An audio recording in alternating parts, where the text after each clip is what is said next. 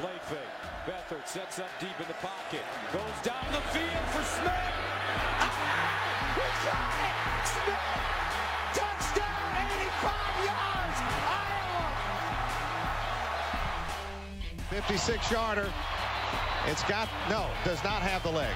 And Chris Davis takes it in the back of the end zone. He'll run it out to the 10, 15, 20, 25, 30, 35, 40, 45, 50, 45. There goes Davis. Oh, my God. Davis is going to run it all the way back. Auburn's going to win the football game. Don't miss a thing from the world of college football. Stay right here for College Gridiron on WFUV Sports. What is going on, everyone? I am Danny Scott, per usual, joined by my buddy Tyler Hu, and we got Keenan Troy in the house today. Guys, this is one of the best weeks of college football I've seen in my entire lifetime. My 22 years on this earth, this is one of the best slates I've ever seen. Before we get into this wild slate and some pretty good games from last week, how you boys doing today? I'm doing amazing, Danny. I'm glad to be back here, as always. I mean, this is as you said, one of the best slates we've ever had, honestly. And how could you miss College Gridiron? It's a Friday. The week's off. The weekend's off to a strong start. We got playoff baseball. We got college football. Everything's going right now. And we got Keenan back on the show, seeing his Tennessee Volunteers at the best spot they've been all season. So it's never a better time. Boys, what up? Good to be back. I've missed it. I was on earlier this college football year. I've been busy in between that doing some other stuff for the radio, but still lend an ear to whenever you guys drop a pod, just because talking college football is fun. Talking college football with your buddies is even more fun. So I'm honored to be back. Great weekend last weekend, and I think this year in college football, and we'll get into it, each weekend, it seems like there's been a game that we can't take our eyes off of, or multiple games, and I don't think this upcoming weekend's going to be an exception to that rule, so right, I'm really excited to break it down. Definitely not be an exception to that rule. There are multiple top 10 games, top 25 games. It's going to be crazy, but let's talk about last week for a little bit. I think the game that I know Tyler and I were probably looking forward to the most, I don't know as much with you, Keenan, considering you weren't on last week, but that's number 17 TCU over number 19 Kansas, 38-31. And this was just a great all-around game. Two teams that going into the year had very, very low expectations, both going into this game undefeated, both going into this game ranked, and the Horned Frogs are able to pull this one off. Yeah, it was an unbelievable game. It went down to the wire, literally to the last minutes, and really gutsy performance with Kansas. They didn't even drop in the rankings after losing. So props to Kansas. They played an amazing game. Lost Jalen Daniels, their quarterback, early on, and Jason Bean came in and played an amazing game. He went toe-to-toe with Max Duggan, who's one of the best quarterbacks in the Big 12. That's an impressive performance. You don't get starter reps all season. You're taking reps with the backups in practice. You get thrust into a huge game. College Game Day's there. Nationally televised, 12 o'clock. Pat McAfee's in the house. Yep, he's picking Kansas. Massive game, and that's a really gutsy performance. TCU is an amazing football team. They're red hot. They got another great matchup we're going to talk about later today in the show. But great performance by TCU, obviously. Max Duggan's a stud. Does it with his arm, does it with his legs. And, that was probably one of the best games, probably the best game last week, I'd say. Yeah, I think the two storylines were the quarterback play. Duggan obviously holding his own, and then Jalen Daniels going down in that late of the first half. I personally when I saw that injury, I thought it was wraps, just because TCU looked dominant that entire first half. We're up 10-0. Kansas gets a late field goal, but without Daniels coming back onto the field in the second half, I was really expecting TCU to just take this game and, probably get up another score, and then that would be it. But then Jason Bean comes off the bench. He plays really well for this Kansas Jayhawks team. And, I thought going into this game, there's a lot of buzz around Kansas solely because they're 5-0 for the first time in their football program history, or for the first time in a while. And I was worried that, TCU, obviously, as Danny, you said, low expectations, but a TCU football program that perennially is kind of in that who's who of the Big 12, 5 weeks in as they are this year, but, with slightly a better pedigree. But I was really expecting Kansas to roll over, and especially with Bean taking the rock in the second half, I didn't expect to see that kind of a performance that, Tyler, as you said, went down to the wire, and, it ended up only being decided by one score, which, given the injury to Daniels in that game, I think is a win for that Kansas Jayhawks football program. Yeah, and TCU is one of those kind of weird schools where they have a very good team, once every 10, once every 20 years. The last time was when Andy Dalton was there. They had that undefeated season. They claimed they were the national champions, blah, blah, blah. But this TCU team has really impressed me. Ryan Gregoire actually has a very, very close friend that I have met. Shout out Nick. I'm sure he's not listening, but I'll send him this audio. He goes to TCU, and we text about TCU every single weekend as soon as the Horned Frogs win. But this was a very, very gutsy game, I think, from both sides. I think Kansas actually proved to me that they're a decent football team. And I think TCU, this is, thus far, their signature win on the year. Quentin Johnston had an outstanding game. 14 receptions, 206 yards, and the game-winning touchdown, not just a touchdown, the game winner.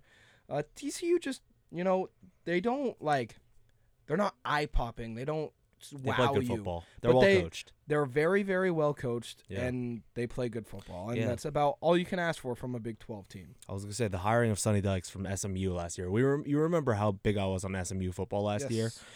Explosive offense. They know how to play big games. TCU got him as their head coach, and look at it's paid wonders. So it's really good to see TCU back around the top of the Big 12. They've played amazing, and they've given me no reason to think they're frauds. They're an unbelievable program right now. And for a down year with Oklahoma, as we're going to get into their matchup this weekend, I think it's good that TCU's kind of asserted itself into a place in the Big 12. If not, nothing else for our viewing pleasure, that, we're not just watching Oklahoma State, and that's the end of our Big 12 conversations. Yeah. They've definitely proved themselves to be a team that when they play Oklahoma State, it's going to be a matchup and, a game that we can expect them not to roll over. And, we've seen this offense dominate through 5 weeks of college football. It'll be interesting to see how that Big 12 shakes out, come bowl season. Yeah, the Big 12 is a very interesting conference right now. They got a bunch of ranked teams. And then they got some teams that we really expected to be good this year. Like Baylor. Baylor, who I am still very upset about losing last night to West Virginia. But Baylor and Oklahoma were two of those teams. Last year the Big 12 champion, and Oklahoma has this pedigree of making the college football playoff, winning the Big 12 year in, year out. However, two of the top teams in this conference are very, very bad this year, which is they're both shocking. Unranked, which is not what you expect. And Kansas being excuse me, sorry for interrupting, but Kansas is usually toward the bottom, their stellar dwellers. They're 5-1, and they were ranked. They made it on College Game Day, and they're still top 20. It's impressive. They are a very, very good team. But shifting over to a different conference, how about UCLA, boys? Number 18 UCLA I wouldn't necessarily say takes it to number 11 Utah, but a definite dominant win, 42-32 for the Bruins. And this essentially eliminates all of Utah's hopes as making the playoff this year. And Tyler, you and I were very, very in on Utah to start the year after watching them dismantle a couple teams, go toe-to-toe with Ohio State in that Rose Bowl last year. Still the best college football game I've ever watched. This UCLA team, are they legit? I think their offense can go toe-to-toe with anybody. With that quarterback running back duo of DTR, Dorian Thompson-Robinson, and Zach Charbonnet, probably one of the best duos in college football. They can go toe-to-toe with anybody if they establish themselves. I don't know how legit their defense is. I don't think they're like a playoff contender legit, but they're a New Year's Six Bowl type of team, I really do like what they're building over there at UCLA. I think it'll be very, very interesting, and we'll talk about USC a little later on. But it'll be very, very interesting when you get that all-LA Bowl between USC and UCLA. That's really going to decide who wins this Pac-12. Right, especially with UCLA not usually being a football school. This is one of their first times being really good in a while. USC's back to the prominence a little bit more, so that that game's going to be must-watch at the end of the year. Yeah, and I think, with this UCLA offense, Chip Kelly back in the saddle,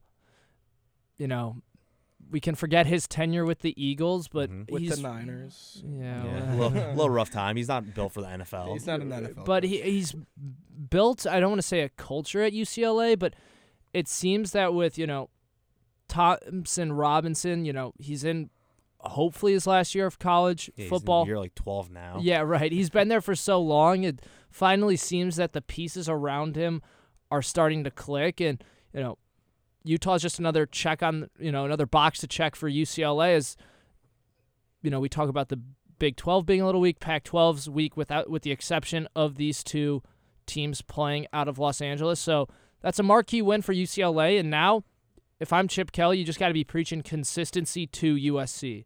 This type of performance against a good Utah team, even though they, haven't proven it in terms of being, a top 5 caliber team, still a good team in the the Pac-12, excuse me.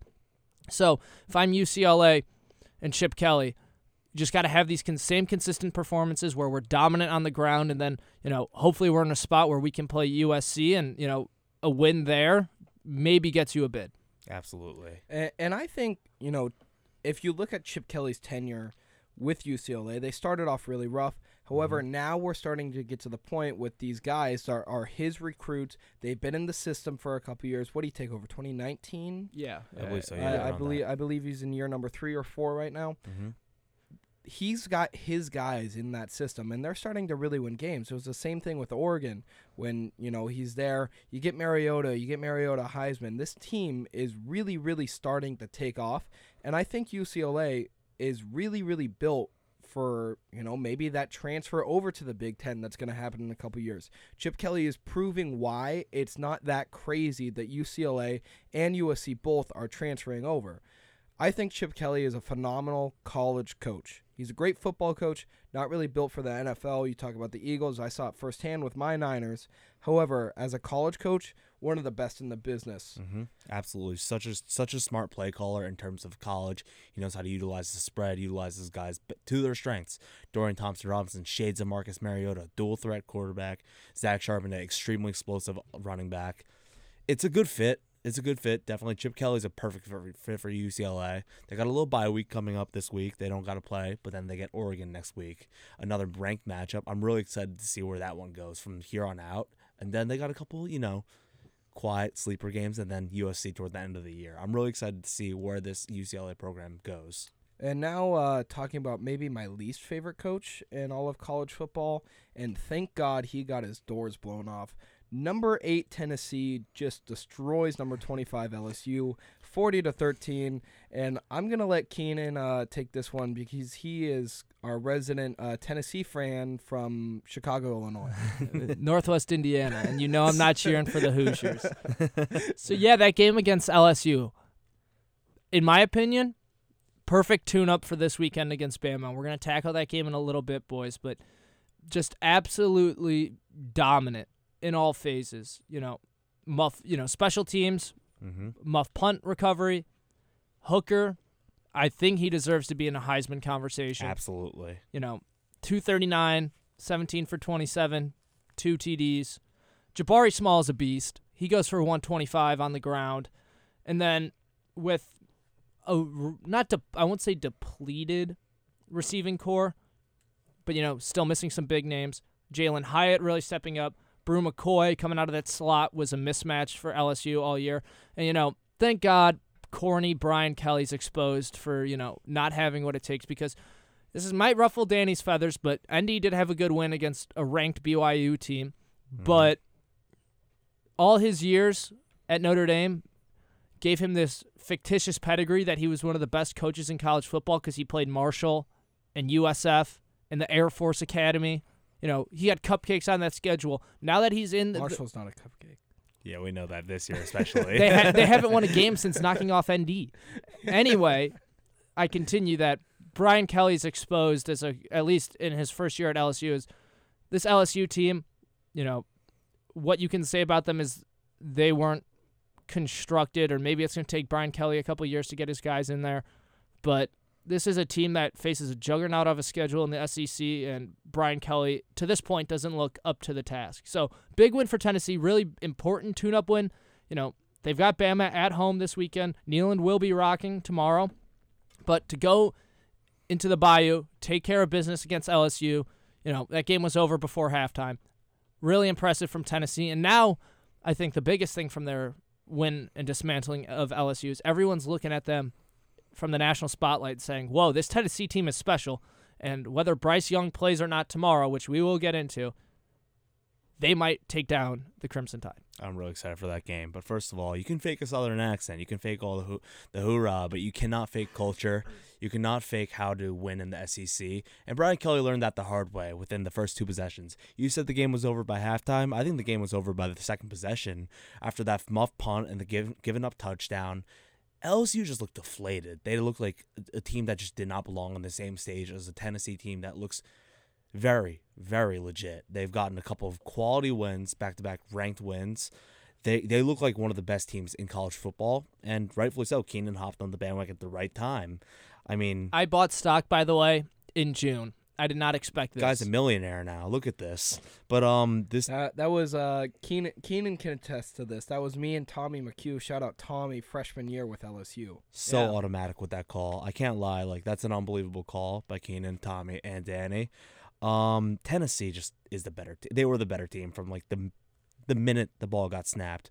Put up the early 13 in the first quarter, and the only quarter they lost is the fourth quarter, but they were up by 27 at that point. Who cares? This is the better team. They ran the ball well. They passed the ball well. Made Jaden Daniels' life harder. Forced a couple turnovers, I believe. Yeah, forced 2 turnovers.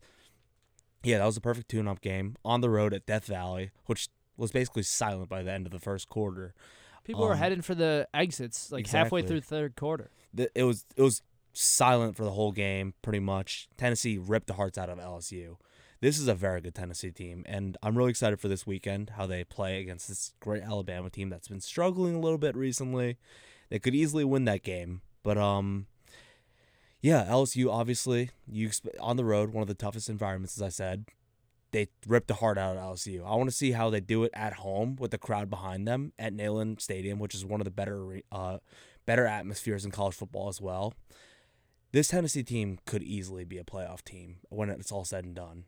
I couldn't agree with you more. I think this Tennessee team right now is kind of built for success, and that's head pointed by Hendon Hooker, who I completely agree with you, Keenan. I think he should be in the Heisman conversation, and I think he's starting to get that recognition. Very efficient last week, 17 for 27, 239 yards, 2 touchdowns, and that's an all right game, but the efficiency that he did it in, and also rushing for 56 yards, he is, and I said this last week, and I'm going to bring it back up again, Hendon Hooker is what Tyler thought Anthony Richardson was going to be. Yep. And he has been balling out for a very, very good Tennessee team that I think up and down their roster is very, very good. And this is a team, we'll talk about them more, but they are really, really right on that cusp of contention. And this could be a game that really sets them off into that national spotlight where a lot of Tennessee fans thought they had always been, but haven't just got that signature win. And they have a very, very big chance to do that this week against Alabama. But let's do a couple little quick fire-offs. We'll start with Alabama, actually. And if it wasn't for a bad play call, Alabama goes down last week. They barely edge out Texas A&M 24-20. And Tyler, you and I had talked a lot about early on in the year where we thought, Texas A&M is still a good football team. They still got Jimbo Fisher, but I think they're way overrated from where they were. I believe we still had them in our top 10, but that's just going off of last year's stuff. But we both kind of saw the writing on the wall with this team, and they had a very, very, very real chance to knock off Alabama for the second time in 2 years, just unable to get it done after a bad play call on the goal line. Yeah, absolutely. Especially with how much, if you remember SEC Media Day, how much tension Jimbo Fisher and Nick Saban built up over that. They were just trash talking each other. Really building up this matchup. Texas A&M was supposed to be still ranked in the top 10. Alabama was supposed to be near the top or at the top. And this matchup ended up being a good one. I mean, Alabama was obviously, they looked bad the whole game pretty much. Jalen Milroe stepping in for Bryce Young, who's hurt. He hurt his throwing shoulder. Still, probably, I think, a game-time decision. I'm not sure where he's at. I was checking that earlier. We'll talk. We'll talk about that later. But Milroe only threw for 111 yards, threw 3 touchdowns, but also threw a pick. Jahmyr Gibbs is a stud. They're running back. Another stud Alabama running back. Kind of plays like Alvin Kamara, if we're being honest. But, yeah, this Alabama team is starting to look a little flawed. They haven't looked good for a couple of weeks. Remember the same concerns we had about Georgia a couple of weeks ago? Bama has, they've looked a little shaky. Bama has entered the chat. Exactly. They've entered the chat. There's a reason why they fell down to 3, which we'll talk about in a minute. But Bama, they shouldn't have won this game. If not for a bad play called by Texas A&M on the goal line that resulted in, I believe, a turnover. Texas A&M is the victors. Alabama falls out of the top 4 probably, and this is Probably, very concerning. definitely. Yeah. This is very concerning for Bama, especially coming up on Tennessee. I'm a little worried about Bama. I got nothing, boys. I think that everybody in the world of college football knew Texas A&M should have won this game, and they had the chance to win this game. And for a really lackluster season for Jimbo Fisher and the Aggies after all this offseason, hype that he was building, and Tyler, you pointed to it, him going right at Saban on SEC Media Day. You're 3-3, and maybe a saving grace for this season. Even if you're 4-2, is that you took down Bama and you could lose every other game and finish 4 and whatever. But beating Bama is the marquee win, and Jimbo Fisher can point to that and say there's a culture here. But losing in the way you did in a game that you should have won emphasizes how much more work needs to be done for the Aggies, because they are just non-competitive right now. And transitioning to another game, a guy that I know Tyler absolutely despises, and a guy that I really like, but he wasn't playing in this one. Number 13 Kentucky drops this one to unranked South Carolina, 24-14, and Spencer Rattler did not book anything special, but this Kentucky team was a team that 2 weeks ago we were talking, are they national championship contenders? Are they bound for the playoffs? What can this team do? Right now, they drop all the way down into the 20s. This team has dropped 2 straight. It's looking a little scary if you're a Kentucky fan. Yeah, they were in the top 10 at one point. Or did they get as high as 7 or 8? Something like that. Yeah. They've obviously lost all of that momentum, losing to Ole Miss and now losing to South Carolina. They got a big matchup this week against Mississippi State. But obviously, Will Levis did not play. He had a foot injury, as you said. So I'm not going to take too much stock into this game. This game is probably very different with Will Levis, even though Kai Sharon, I don't know how to say his name, the backup quarterback, played okay, I guess. 2 touchdowns, 1 pick. But he had a 29.5 QBR. Yeah, not too great. He didn't look useless, but he was not great. This game is different with Will Levis. I do think they win this game with Levis. Especially at home, too. At home, exactly. This Kentucky team was always like a step or 2 away. They're building the culture. They're not there yet amongst the big boys with like Tennessee, Bama, Georgia. They're a step behind, but they're still a good football team. Mark Stoops is a good coach, but the pressure's on them. You don't want to slip any further. You don't want to slip out of the top 25, and this week's going to be big for them. Yeah, I think with Levis in that game, it's tough to say, but he wasn't, right? So there's 10 other guys that start for that football team week in and week out on the offensive side, and 11 on the defense that start every week. And just didn't get the job done, and maybe they were overlooking South Carolina. Just had a heartbreaker to Ole Miss, going on to take Mississippi State, and then following in that big rivalry game against Tennessee, which is, Tennessee's schedule does not get easier after Alabama. For Kentucky, I think the only point of contention I had with this game is, with Will Levis sitting out, can we take Kentucky seriously because they played so poorly? And, often what separates the good teams from the great teams is, can they get it done when their quarterback has a bad night or, doesn't show up? Like we just said, Alabama didn't deserve to win that game. They still won that game because they did everything right, with the exception of, maybe a couple sloppy possessions to start the game. But at the end of the day, the guys that they have on that roster, not named Bryce Young, are just as capable. And I think Kentucky exposed that there's a lot of holes in this lineup that maybe get overlooked, because Will Levis does what he does. So I'm interested to see if Levis, he's still a game-time decision against Mississippi I State. think he's good to go. I just read that Stoops said he's good to go. Pretty sure. Even so, if I was Kentucky, I would sit him and have him fresh and ready to go against Tennessee, just because, let's be honest, you're not getting into a bowl with 2 losses. Oh, you probably, unless they beat Tennessee and then they beat Georgia, which is highly unlikely. They're probably not turning any heads with those 2 losses on their schedule, no matter who they're against, especially one being unranked South Carolina. But even still, I just think for a non-Will Levis Kentucky football program right now, Tyler, you said there's still a lot of work to be done for them to be an SEC, up-and-coming powerhouse. Yeah, and I don't disagree with you.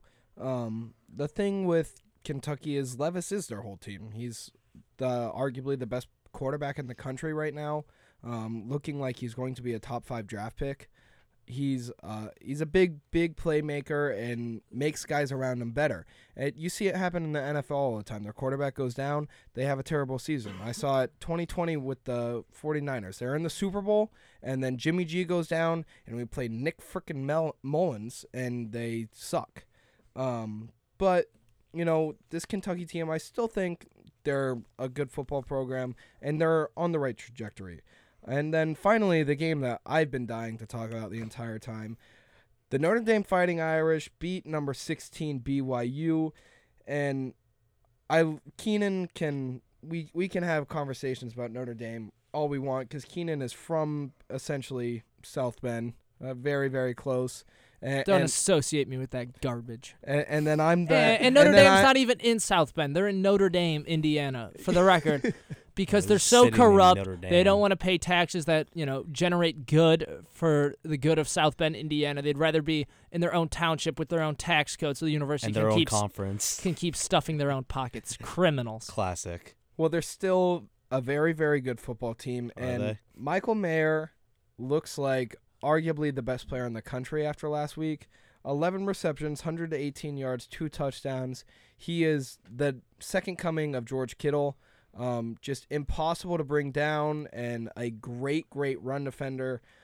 Rushing the ball, they look great between Estime and Diggs. Estime had 97 yards, Diggs 93. This team, I think, since getting Drew Pine in, they're 3-0. I think Tommy Rees just did not know how to game plan with the dual threat quarterback. He needs one of those guys that's going to be a pocket passer. He needs to hit the open throws and not necessarily get out of the pocket. I think Ian Book might have been an exception a couple years ago, but if you look at Book, what he did at Notre Dame, it was really, really just his presence in the pocket, making those short, quick-hitting throws, and Pine has been doing that since he stepped in. So you're saying Michael Mayer is the next Kittle, so he's going to disappoint my fantasy team. Perfect. I'm not drafting him in the next couple years. Do not disrespect George Kittle or Michael Mayer. I will kick you out of this booth. George Kittle's one of my 5 favorite players in the NFL, and I expect Mayer to be really, really good in the NFL. So there's that. He played amazing. Back to being a top 2 tight end in the nation alongside Brock Bowers of Georgia. Top 1. We'll see about that. But top 1. Drew Pine played amazing. Yeah, he's really revitalized that Notre Dame season, I'd say. Maybe with a win or 2, you'll see him back in the top 25. I think if they win this week, there's going to be a couple teams that are probably going to drop out. They play Stanford, and that should be an easy win. But, however, they play Clemson the next week, so I think the AP is going to want to hype that. Well, they play Syracuse and Clemson. Well, they got a couple weeks before that. They play Clemson November 5th. So. Yeah, UNLV, then Syracuse and Clemson. It's all good. They got a couple, my bad. couple of good matchups. I'm looking forward to it. I know you are, so don't trip up against UNLV. So there's that. But Notre Dame looks revitalized. I think Marcus Freeman's re-grasped the locker room, re-grasped the culture after a really bad 0-2 start. Drew Pine, he looked good. I think you were hyping him up to me a little bit, saying he's a good passer. And I was like, okay, I'll keep an eye on him. He's been pretty good. He had an amazing game pretty much. He's been good, not great. Well, this game he looked amazing, besides the one pick. Yeah. He threw 22 of 28, 262 yards and 3 touchdowns. Pushed the ball down the field, almost 10 yards per attempt. That's impressive. That's something that I want to keep looking forward to. it really expands the vertical game, I guess, and the run game was moving. So this is a good sign for Notre Dame. I think Notre Dame's back on the right track. A ranked win against BYU, which I don't think BYU is anything special, but it's still a ranked win. You got to play the guys in your schedule, and they took care of business. It's a good sign for Notre Dame. They're moving in the right direction again. Danny, they're not ranked yet, and I think we got to segue into these top 25 ranking. Because I got nothing to say about Notre Dame. You guys know how much I hate them. I'd rather talk about something interesting. A couple teams making big moves in this AP Top 25 college football poll. Yeah, I mean, we can transition if you really want to burst my bubble. We have a win over a ranked team. I'm excited. But yeah, let's talk about some top 25 stuff. We'll just go quickly through the top 10. Georgia jumps back up to number 1. Ohio State jumps over Alabama at 2. Alabama drops to 3. Clemson jumps over Michigan up to 4. Michigan drops to 5. Tennessee jumps Oklahoma State and USC up to number 6. USC at 7. Oklahoma State at 8. Ole Miss 9. And Penn State 10. I really have no issues with this. Like in the slightest. Alabama did not look good, and Ohio State has been looking good since that Notre Dame game, in all honesty. And Georgia figured their stuff out. They absolutely dominated Auburn last week. Clemson looks good. Michigan dropping to number 5. I have no issues with that. And Tennessee up to number 6. I think that's a very, very good spot for them. It creates a little bit more hype for this game against Alabama coming up. Yeah, I think there's the clear top 6 teams in the nation, and the poll did it right. I think I don't have any problems with the poll. The top 10 looks good. Looks pretty much perfect to me. I haven't had any major problems with the poll so far. Obviously, the first actual, CFP playoff poll hasn't come out, but so far so good. A couple of big jumps, a couple of big drop-offs. BYU, Washington, and LSU fell out of the rankings. Only 3 teams to fall out of the rankings. Couple of big jumps. I think UCLA and Mississippi State both jumped 7. That's the biggest jump this week. So far, nothing really to complain about. I think it's a good poll so far. Yeah, I think my only, I guess, it's hard for me because I think Clemson is the most overrated team in this country. But at the same time, they're 6-0 with a win against a top 25 team in Wake Forest. Yes, it was a shootout, but it was a win nonetheless. And I think we've seen in the past that. And you're forgetting NC State, they also too. did beat NC State. NC State's garbage. They're bad. They're garbage. But anyway, even still, I think we've seen in years past that the committee and, the AP polls, they don't like to move guys without reason. I think that's why we saw Bama get moved because playing a pretty lousy Texas A&M team showing flaws and, Ohio State and Georgia cruising in their games, those are clearly the number 1 and 2 teams in the nation. It's going to be really interesting as we're right on the cusp of talking about this upcoming weekend, guys, to see how this top 10 is going to shake out because we've got 2 top 10 matchups for the first time in what seems like forever. Penn State and Michigan, Tennessee and Bama, as we've talked about, that SEC matchup extensively. After this weekend, I expect major, changes because if Bama wins, they deserve to be number 1 in the country. Absolutely. If Penn State wins, where do they jump? Because assuming Southern Cal takes care of business and, got Oklahoma State with a test at TCU, Ole Miss probably going to handle Auburn. I think that 5 through 10 range is going to see a lot of fluctuation depending on this weekend's results. There's going to be a lot of movement. So I'm really excited for the poll next week. It's going to be a ton of movement. And, I mean, nothing better to talk about than we got a lot of great games coming up, obviously, a lot of rankings. And, we're going to talk about it. You said the SEC is the strongest. There's a couple of surprisingly good conferences this year, I'd say. Yeah, I completely agree. I think it's pretty obvious the SEC's at that number 1 spot, considering they got the number 1, 3, 6, and 9 teams in the country. They got 4 out of the top 10. But looking at everyone else, where do you guys see who do you see as that next best conference? Is it the Big 10? Is it the Big 12? I think the Pac-12 honestly has a little bit of an argument right now with a couple teams in that top 12. Yeah, right now the Big 12 has the most outside of the SEC with 5 ranked schools. Then there's 3 other conferences with 4 ranked schools. I'm going to give the Big 12 is the most balanced with a good variance, I'd say. The Big 10's very top heavy. There's 3 top 10 schools in the Big 10, and then Illinois sitting at 24. So I guess the Big Ten does have the advantage. If you want to count quality over quantity, give the Big Ten the nod. If you want to count quantity over quality, give the Big 12 the nod.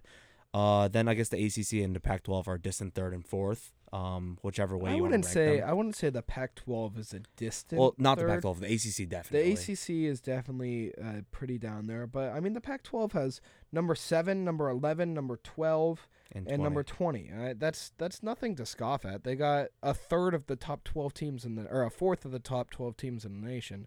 I do agree with you though. However, I would probably go the Big Ten at that second spot, just considering they got the number 2, the number 5, and the number 10. Those 3 schools are all very scary. One of those 3 is going to be out of that top 10 most likely after this weekend, unless they decide to keep Michigan around if Penn State wins. But Keenan, I'm curious what your thoughts are. I think, you guys are right. I think, Tyler, your synopsis of, are you going quality or quantity? Because I think quality we see year in and year out, with the exception of Ohio State being that juggernaut in the Big Ten. It feels like every year there's some, matchup that gets completely overlooked, and then, maybe it's Iowa, maybe it's Sparty, maybe it's even IU, who are just disappointing. Yeah, they're not good.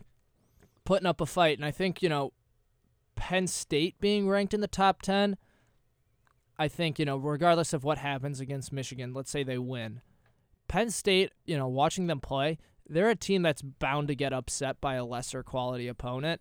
And, my Penn State friends that are fans, excuse me, that's word salad, know this all too well. But I think, we always, at least I always criticize the Big 12 for not, producing quality.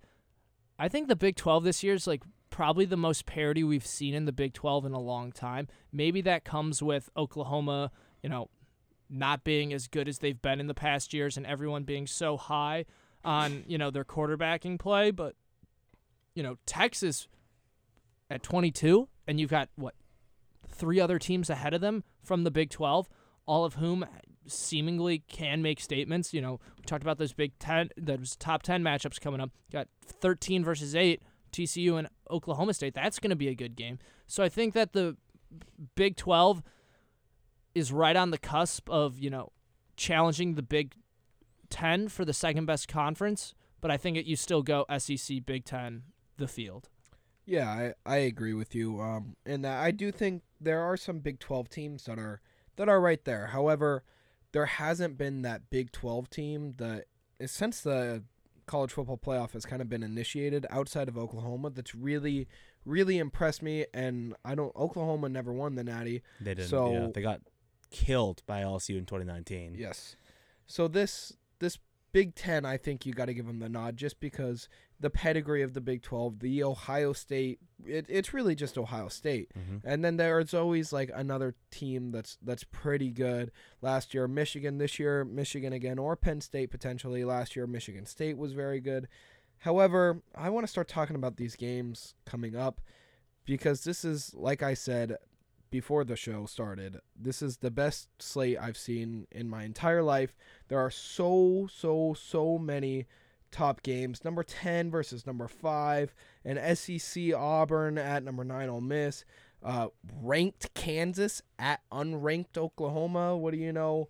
Iowa State, who's not awful, at Texas. Minnesota, who was ranked just a couple weeks ago, at number 4 Illinois. Number 3, Alabama at number 6, Tennessee. Number 8, Oklahoma State at 13, TCU. NC State at Syracuse. I mean, it just goes on and on and on. But we'll start with one of these SEC matchups, and that's Mississippi State at Kentucky. Not sure if Will Levis is going to play. That kind of dictates where my pick is going to go, but what are your guys' thoughts on this one? A little score prediction. I'm expecting it to be a shootout. I'm expecting Will Levis to play just based off what I just read. But 2 good quarterbacks. Kentucky, I'm surprised. Their offense isn't as explosive as I thought they would be. They only average around 26 points per game. Will Levis, stud. We know it. He's going to be a top 10 pick in the NFL draft. Top 5. We'll see where that goes. But Will Rogers on the other side, product of the air raid system that Mike Leach runs every year. They like to put up points. They pass the ball, and then they pass the ball more. They just put up I think they put up 42 on Texas A&M 2 weeks ago. They can score with anybody in the nation. Can they play defense? No, but they can score. So I'm expecting it to be a high-scoring game. I think Kentucky's really trending downwards, though. I'm really I wouldn't even say I'm really starting to worry about them. I've been worried about them for the last 2 weeks now. They're trending down, and I don't think it stops here. I think the free fall continues, and I think that Mississippi State takes this one 42-28. I'm going with Mississippi State too. And, we talk about Will Levis and what he brings to the table, but even if he goes tomorrow, which it might, looks like he's going to go, I don't expect him to be at full strength. And with a foot injury, I think that kind of limits, some of the play calling that we've seen Kentucky roll with the full strength Will Levis. Mike Leach loves, just airing that thing out. Kentucky's defense was really, made South Carolina's offense look really good last weekend. So I'm going with Mississippi State 35. I'm going to say 17 for the Wildcats of Kentucky. The disrespect on this podcast. I'm gonna ride with Kentucky. They're the home team. I think we gotta separate. Get right week. I think that's the Save biggest the part. I think it's a get right week, especially if Levis is playing. They're not gonna want to mess around. I don't think it's going to be a blowout either way. You guys kind of had it as a little bit more of a blowout. I think I'm gonna go Kentucky. Let's go 31-24. Kentucky wins at home. Moving over, we'll talk a little Pac-12 action. Number 7 USC travels to number 20 Utah, and Utah at home last year was absolutely dominant. But this USC team is very, very good. What are you guys' thoughts? I mean, USC is probably a top 2, I don't even know, most talented offenses in the nation, led by Caleb Williams, who I think is the most talented quarterback in the nation. Travis Dye, Jordan Addison, they got heavy hitters out there. They can play. They're going to score. Lincoln Riley's got a great offensive system as always. And Utah is coming off of a brutal loss against UCLA where, they were on the road, of course, at UCLA, but that's a tough loss right there. That's a demoralizing one. Where, Utah is known for their defense. We already remember last year they took care of Oregon in such convincing fashion twice with their defense and special teams and running the ball. They couldn't really do that against UCLA, and I don't expect that to continue. I know they're at home. Utah is usually really good at home, but this USC team just feels really, really good. They feel a little special, I would say, and I think USC wins in a shootout. I think it's gonna be a pretty close game, 45-38 USC. Yeah, I think Utah has something to prove this week, especially after falling to UCLA last week in the fashion that they did. Giving up 42 points. You have to imagine that if UCLA is going to score at will, so will USC. But I think, Danny, you touched on it. The biggest thing I had circled was that last year Utah was a really tough place to play.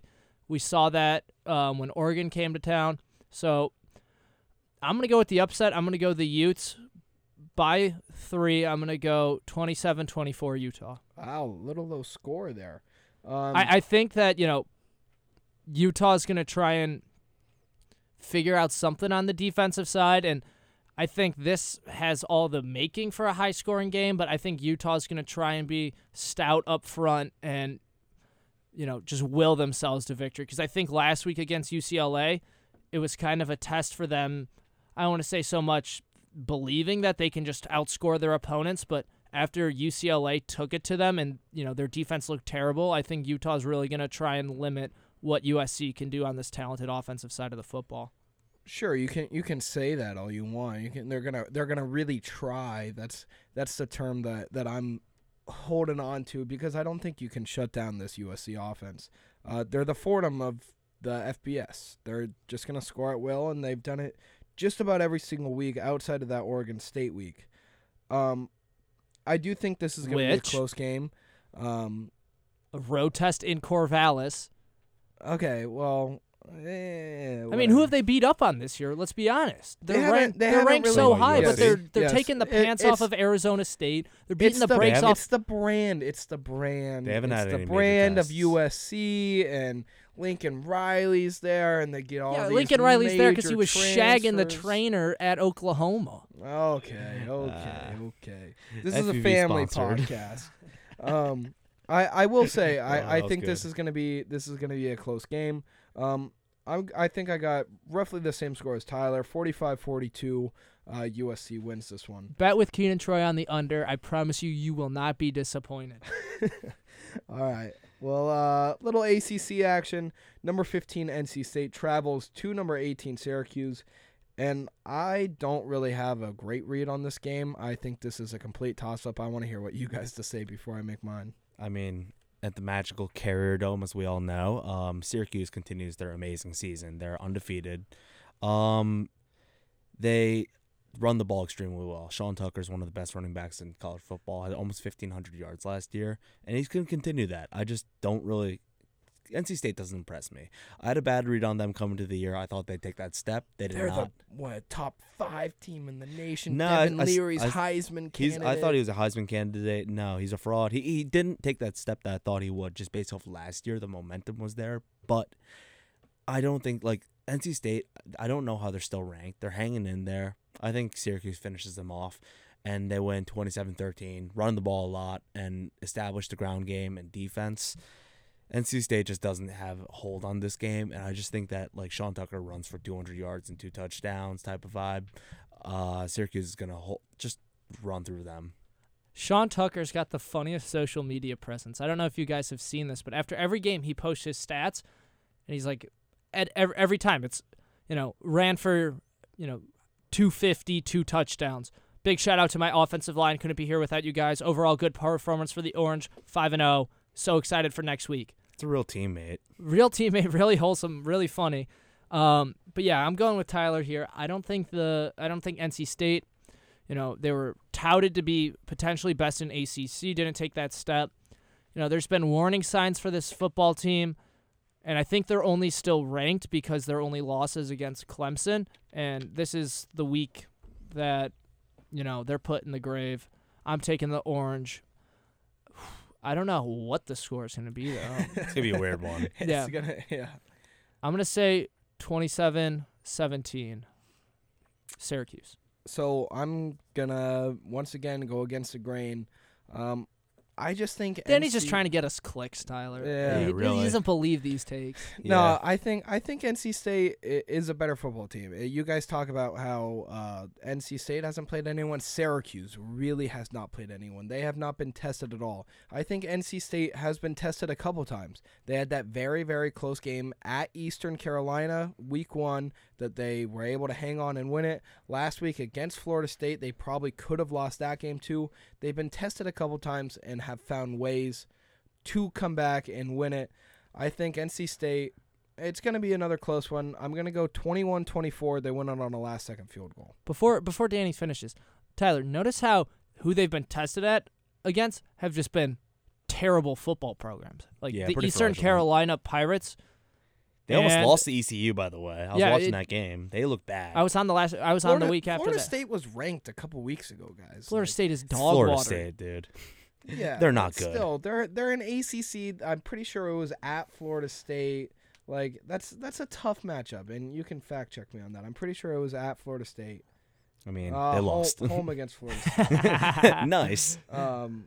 Regardless, and NC State still wins it, and Syracuse really, really has not played anyone yet. So I think this is just a game that NC State has a good chance. But another Big 12 matchup. This is a really good one before we get into the two heavy hitters. Number 8, Oklahoma State will travel to number 13, TCU, and this game intrigues me very, very much. Both teams undefeated. I think this has the biggest implication on potential playoffs and definitely Big 12 championship. Honestly, if you look at the stats, they're pretty much the same team. I looked at the ESPN stats. I was like, wow. They both average exactly 46.8 points per game. TCU gives up 1 less point per game, 23.8 compared to Oklahoma State's 24.8. They both have very similar offensive philosophies. Dual threat quarterback, good run game, and they're both well coached. This could go either way. I think this is going to be about as toss-up of a game as we've ever seen. I think it's going to be an extremely close game. It's going to come down to the last seconds. I'm going to take TCU, the home team. TCU 38-35 went on a game-winning field goal. I think that this is going to be a game in which both offenses are on display. Tyler, you touched on how much they put up, and doesn't seem like either team puts up a lot of, allows a lot of points, both in the low 20s, but I think it's the first time this season that, with the exception of TCU taking Kansas is kind of taking down Kansas is kind of a tune-up for this one. At home, right in the high of that one, I'm going with the Horned Frogs. I'm going to go 30-23. I don't know how they get to 30, but they do somehow. Math checks out. Missed extra 3 point. touchdowns, 3 field goals. Nah, missed extra point. It's college football. Yeah, fair. I think I'm also going to go with TCU on this one, and really the only reason is because they're the home team. I agree with you, Tyler. They put up very, very similar numbers across the board. I think both teams are very well coached. I just am giving the slight edge to the home team. I'm going to go 35-31 TCU wins. Yeah, it's going to be an amazing game regardless. I know that. Yeah. And then two more. The heavy hitters. The 2 heavy hitters. Number 10, Penn State will travel to number 5, Michigan. And this, along with that other game, and the game we're going to talk about in a second, has a lot of implication on what's going to happen for the rest of the year. Who comes out of that Big Ten? Who makes the college football playoffs? This is a very, very intriguing game, but I know I got my pick. Where are you guys at? We're going to start off with the Penn State-Michigan game. I think that it's going to be a very Big Ten-esque game where it's going to be run the ball, grind it down, play tough defense. Both great run games. Blake Corum's one of the best running backs in college football for Michigan, and Nicholas Singleton is looking to be one of the best running backs in the college football for the next 2 years. He's a freshman. He has almost 500 yards on the year. But when it comes down to this, which quarterback do I trust more? It's J.J. McCarthy versus Sean Clifford. I'm going to take McCarthy. I'm going to take Michigan 31-17. Took the words right out of my mouth, Tyler, because I was going to say both these teams run the football so well. We know how, we've seen it in years past. Big Ten matchups resort to Big Ten football, which is run heavy, a lot of, punts, not a lot of, I don't want to say consistency, but a lot of, taking what is given to you. So I say that when everything comes down to it, each team is going to have to rely on a quarterback to make a play. And Sean Clifford is, my roommates that cheer for Penn State agree. He's not that guy. He had that game-winning drive against Purdue, which people thought made him. He played terrible that game. Not. My friend who's a Penn State fan, he said he's the Jameis Winston of college football. Wrong. Don't disrespect Jameis. Yeah, don't do Jameis dirty like that. But I think that it's going to be a close game going into the fourth, and McCarthy's going to take over. I'm going to say 17-10, Michigan wins. Ooh, low scoring. Yeah, I don't think Big Ten football in the big house. Both these teams like to run the football. Both teams know they like to run the football. It's going to be close, and then McCarthy's going to have a big play over the top to ice this one out for the Wolverines. I agree with both of you. I think Michigan is just a better football team on both sides of the football. I think all around they're better. And Penn State, honestly, at this point, might be a little overhyped. Yeah, I agree. I do think this is going to be a very, very Big Ten-esque game. And I'm right around with you, Keenan. I got 21-10. Michigan wins. It's not like a crazy win, but they're going to handle them, especially on the defensive side of the ball. And finally, the absolute game of the week. Number 3 Alabama will travel to number 6 Tennessee. And this is a crazy game. Keenan, I'll let you start us off because you're the Tennessee guy. Yeah, so I think when Tennessee, built all the hype coming into this season, this was the game that they knew would determine what their 2022 looks like. Always was going to be Bama. Always was going to be at Neyland. We talked about it when we were recapping their game against LSU. Hooker seems to be that guy. Jabari Small seems to be that guy. Defense, I will say in past games, especially against Florida, they made that Florida offense look really dangerous. A lot of questions will be asked of that secondary if Bryce Young is throwing the football. Will Bryce Young be throwing the football, boys, is the question on everyone's mind. We don't know as of yet. He is game time decision / questionable. So that tells me that unless there's a definite reason for him not to be playing, he will play. That being said, I think Tennessee and Neyland are going to be probably the loudest it's been since 98 when they won it all. Part of me wants to be skeptical, but the other part of me, the rational part of me, is riding too much on this Rocky Top high. I think Tennessee's going to make a statement in the SEC. I think they're going to hold off Bama whether Bryce Young plays or not. I'm going Tennessee 28, Bama 24. So you see these two teams are one's trending up in a big way, that's Tennessee, and one's trending down in a big way, that's Alabama. Obviously, Bama, the quintessential powerhouse of college football, Nick Saban, the gold standard for the last God knows when, the last decade, and then some. There's a reason why they're 7-point favorites on the road. They were just the number one team in the nation. It's up to You could say they're the better team. I don't know if they are right now. Like right now, with Bryce Young, not 100%. Hendon Hooker's playing amazing. Bama's they've struggled. And you know what? I'm going to join Keenan on the train. Give me 34-27 Tennessee. Oh, you guys put pressure on. This is a very, very, very tough decision for me. I think it really, really rides on the status of Bryce Young. I am also going to go with Tennessee. Ooh, wow. Just because even if Bryce Young plays, how healthy is he? How good is that throwing shoulder? That scares me a lot. And I also think Hendon Hooker is going to really prove why he should be a Heisman candidate. I think this is going to be an incredibly close game. I got 28-27. Tennessee wins it. Maybe last second play of the game. They pull off something crazy. I don't know. But I do think that Tennessee is a very, very good football team. And they're just going to find a way to win it at the end. But, guys, if you got nothing else, I think that's going to wrap it up for us. I am Danny Scott. Thank you to Will Talon, our producer behind the board. For Tyler Hu and Keenan and Troy, I'm Danny Scott. Thank you for listening to College Gridiron.